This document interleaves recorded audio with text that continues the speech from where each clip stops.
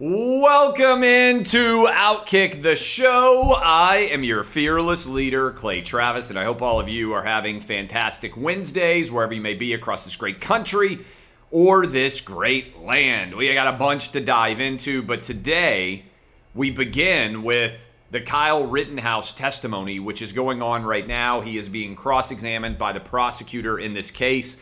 Like many of you, I have been absolutely riveted by the courtroom drama today. We talked about it a lot on the Clay and Buck show. Going to talk about Aaron Rodgers versus Big Bird, inflation at a 31-year high, Yellowstone's monster audience, where is Odell Beckham Jr. going to go, college football playoff committee rankings, all of that to come. But first, let's start with this Kyle Rittenhouse story. To me, there's a lot of noise here, okay? A lot of noise, particularly because, and this is what I always say, when I was in law school, my criminal law professor said there's only three things that matter in any case. The facts, and the facts. That's why I try to focus on the facts.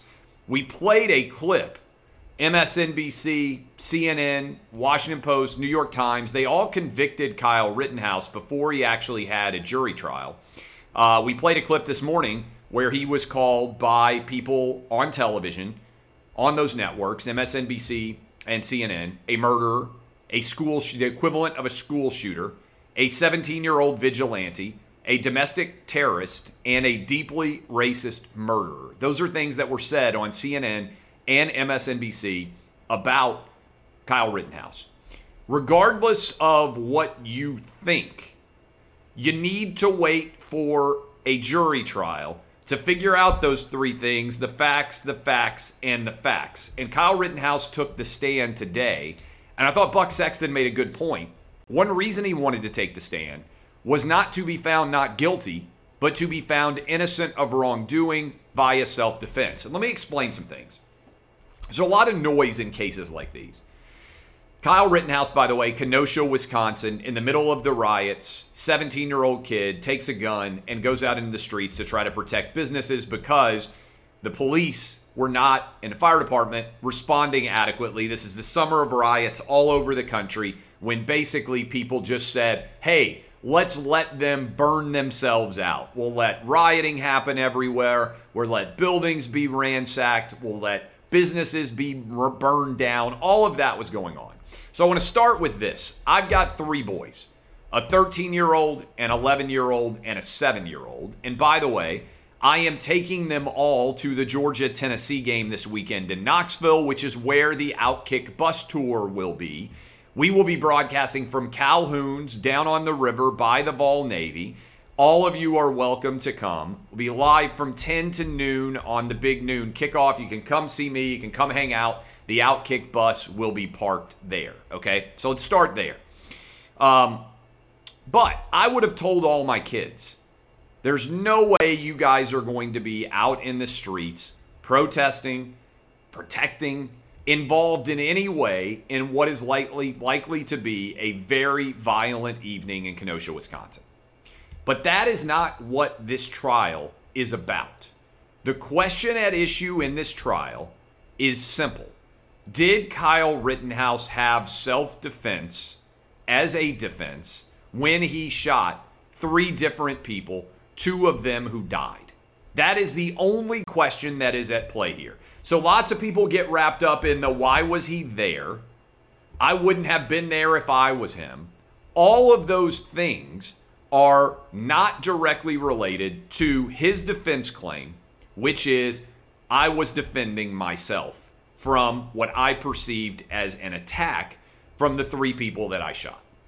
Based on the evidence that I have seen, the videos, the testimony of the survivor who says that he had pointed a gun at Kyle Rittenhouse when he was shot, based on all of those statements, I believe there's a very strong chance that Kyle Rittenhouse self-defense claim will win the day in the court. Now, you never know what a jury is going to do. It's also important to acknowledge that a jury sits and watches every single moment of the trial. But you can consider what is going on from court activity from the prosecution and the defense. And if you watch the proceedings today, as Kyle Rittenhouse took the stand, the prosecutor was basically throwing up Hail Mary after Hail Mary. In fact, there is a possibility that we may get a mistrial with prejudice over prosecution statements regarding what Kyle Rittenhouse said since the incident that took place, the shooting. And you aren't allowed to reference a alleged defendant's invocation of his Miranda rights, of his right to get an attorney, as a reason that he is guilty, okay? That's basically what the defense did. And so, what the prosecution did. What the defense did was make a motion for a mistrial with prejudice, which is different than a regular mistrial. Let me explain the difference here. A regular mistrial is where the court has to have a new trial because there was an element that was not permissible that occurred inside of the original trial. But it allows you to go back and basically redo the case. What is not permissible is for the side that is losing, maybe the prosecution in this case, to intentionally create a mistrial to try to get a new opportunity to get a new jury and to go back and redo the entire case. Which is why the defense here has made a request of the jury, who has been lacerating the prosecutors all day over their behavior, has made a request for the jury, and this case, for there to be a mistrial with prejudice. A mistrial with prejudice means that the prosecution can never bring these claims again because of their own misbehavior in the initial trial. And the reason why it would exist is you don't want someone to intentionally get a mistrial and then benefit off of their intentional attempt to get a mistrial, right? So that is what is going on right now. This case, again, as we speak, Kyle Rittenhouse still on the witness stand being cross-examined. We played a lot of it for you during the Clay and Buck case. I have not yet seen the prosecution have any success on any of their questioning of Kyle Rittenhouse. In fact, the prosecution has really been a mess in general. I'm not even sure exactly what their theory of the case is that they have been able to make any sense of. I think their theory of the case is Kyle Rittenhouse went to Kenosha with the intent to kill people, and there is no basis for his self-defense claim. That is their claim. I don't think that claim is likely to have a great deal of success, but that's what's going on right now with the Kyle Rittenhouse trial. If you are fascinated by this or interested in our analysis, you can go download today's Clay and Buck show and hear us talking a lot about it. Certainly we'll be talking about it tomorrow whenever Kyle Rittenhouse's testimony ends and we have the closing statements that are made by the prosecution and the defense. Then it will be to the jury, and we will determine what the actual findings of fact from the jury are as it pertains to Kyle Rittenhouse and whether he's guilty or not guilty. So that story is going on right now. Big news out there. Aaron Rodgers fined virtually nothing, $14,000, piddling fine for the Green Bay Packers over the COVID-related incident. And I think this is significant because the people out there, I just want to have some fun with this. The same people out there who are saying, why in the world does Aaron Rodgers get to share his opinion of the COVID vaccine? Who is he? He's just a quarterback. He doesn't know anything. Are also sharing and retweeting Big Bird, the Sesame Street character, along with Elmo, talking about why they are getting the COVID vaccine. So I just think this is funny. They are simultaneously telling you Aaron Rodgers shouldn't have the right to share his opinion on the COVID vaccine. What does he know? He's just a quarterback. Meanwhile, they are also saying, oh, it's great that Big Bird and Elmo are telling kids that they should go get the COVID vaccine. Well, if you're not okay with a human in Aaron Rodgers sharing his opinion on the COVID vaccine, how in the world are you okay with Big Bird and with Elmo propagandizing in favor of the COVID vaccine, particularly because, again, there are 28 million kids between the ages of 5 and 11. Only 94 of them have died with COVID. 94 of them have died with COVID.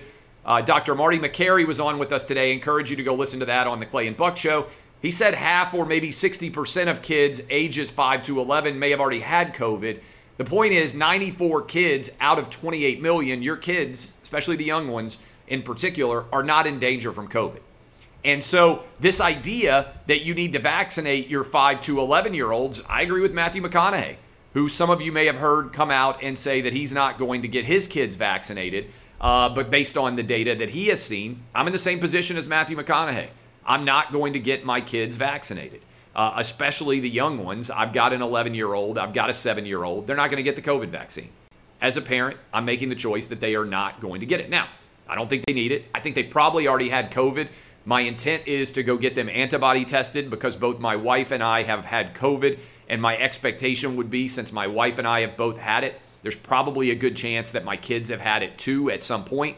They've never tested positive or had any health-related conditions at all that would suggest they've had COVID, but that's the case for most kids out there. 94 kids out of 28 million have died with COVID. I say with COVID because most of those kids had significant comorbidities, and so the likelihood that they actually had COVID, which was the cause of their death, even for those 94, is very, very low.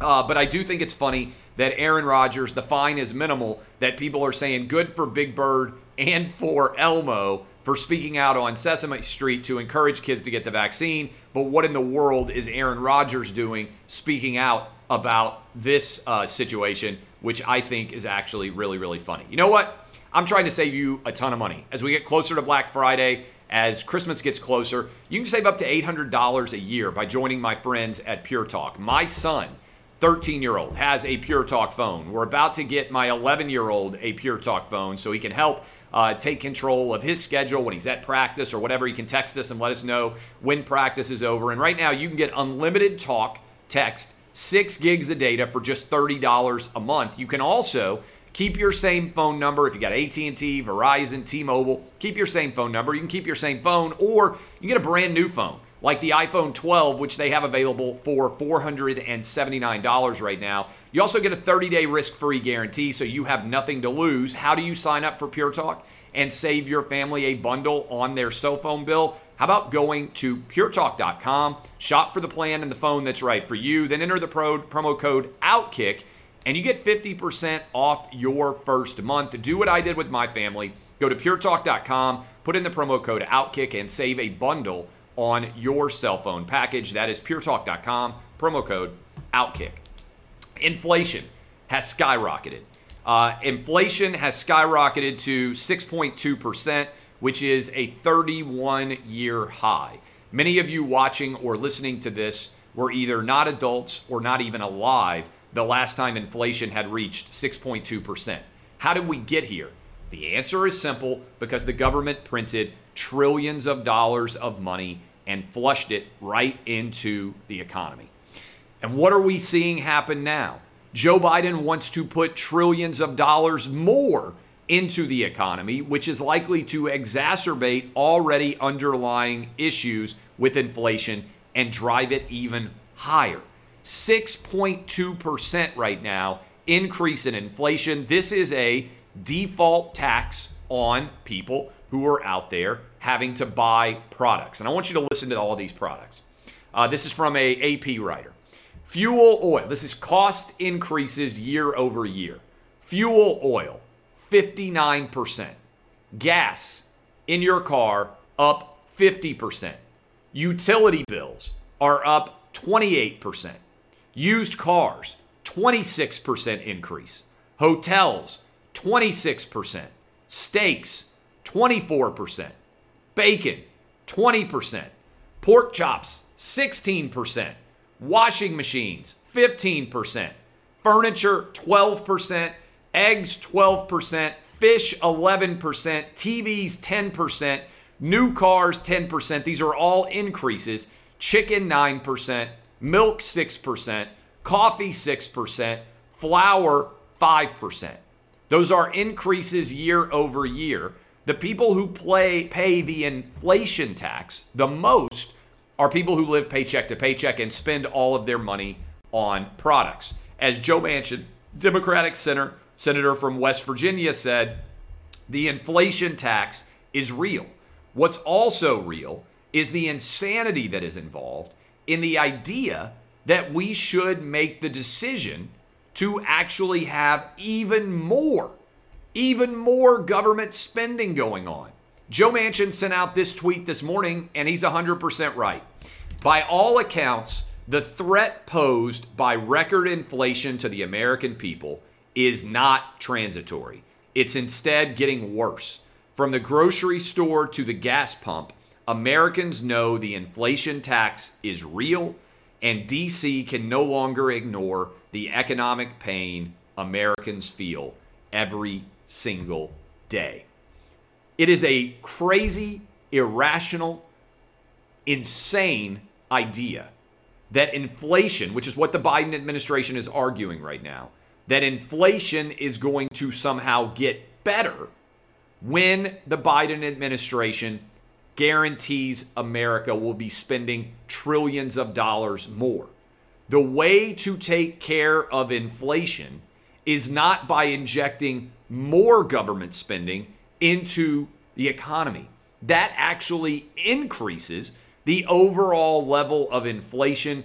Joe Biden and his economic team are an unmitigated disaster right now with the policies that they are pursuing. And I hope Joe Manchin and other Democrats who have a semblance of business and economic knowledge will be willing to stand up against the government injecting trillions of dollars more into the economy. There is a natural consequence to running the printing machines and continuing to pour money into the economy, and that is that inflation soars.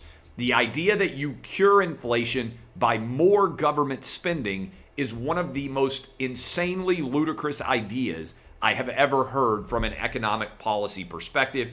It makes zero sense. It's embarrassing. And anyone who supports the idea of the Build Back Better agenda right now with Joe Biden is frankly not able to understand basic level economics. Speaking of not able to understand, people don't understand that the Corona Bros are not giving up. They believe that you and I should not have basic freedoms or a return to normalcy. One of the top Corona Bro markets in all of America is San Francisco, and even inside of San Francisco, Berkeley is one of the most far left-wing places on the planet in the United States.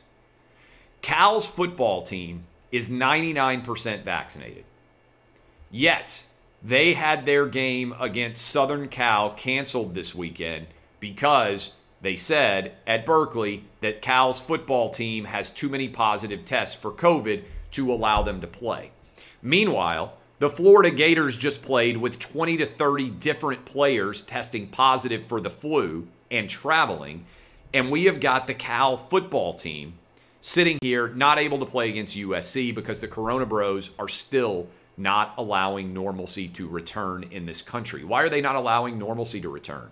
Because with chaos comes opportunity, and they are trying to justify spending trillions of dollars to make America a more socialistic country. This is pure madness that any football team would not be able to play. They did a full study of the SEC last year and found no cases of COVID being transmitted during the course of a game. Moreover, the reason why the Cal football team got the vaccine at a 99% level was because they were told that they would be able to have a normal season if they did so. They have been lied to by Berkeley. It's shameful. The state of California should be embarrassed, and everyone who has allowed these Corona Bros to continue with their insane perspectives and activities needs to know that you have to fight them with every ounce of your ability. You have to be willing to go to the mat to win these battles. I'm willing to do it. Are you? I hope so.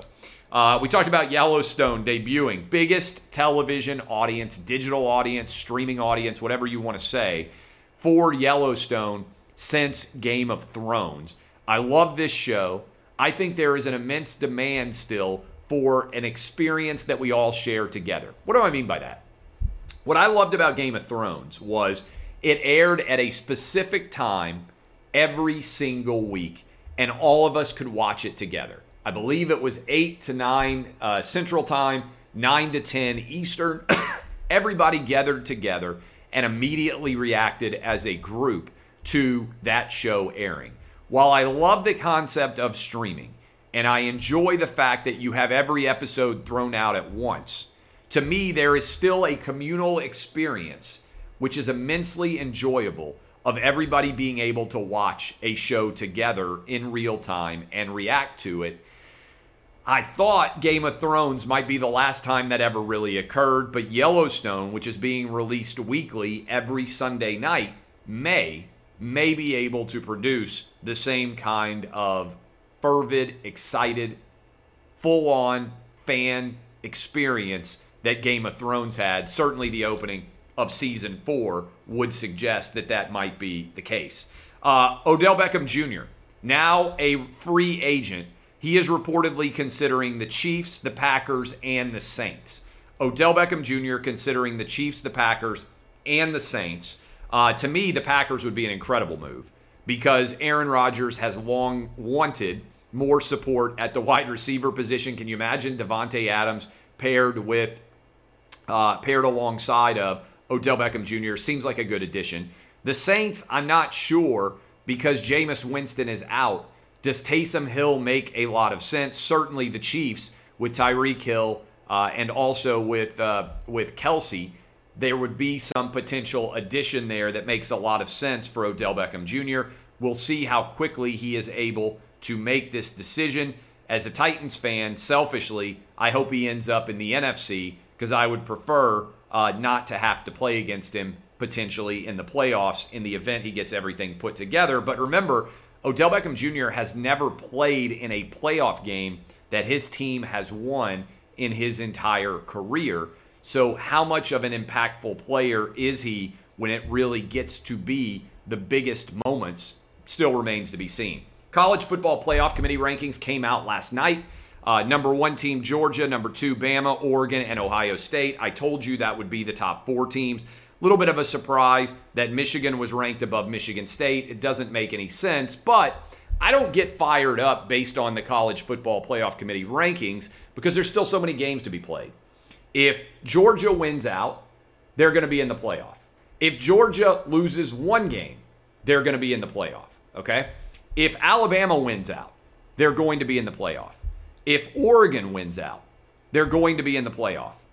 If Ohio State wins out, they're probably going to be in the playoff, although they would have a little bit of a fear, potentially, that something might happen. Got a bug flying by. That something might happen with Oklahoma. And so exactly how that goes remains to be seen. But for the most part, if Ohio State wins out, they would be in the playoff. Now, I will say in the Big Ten, Michigan still has hope. Michigan State still has hope.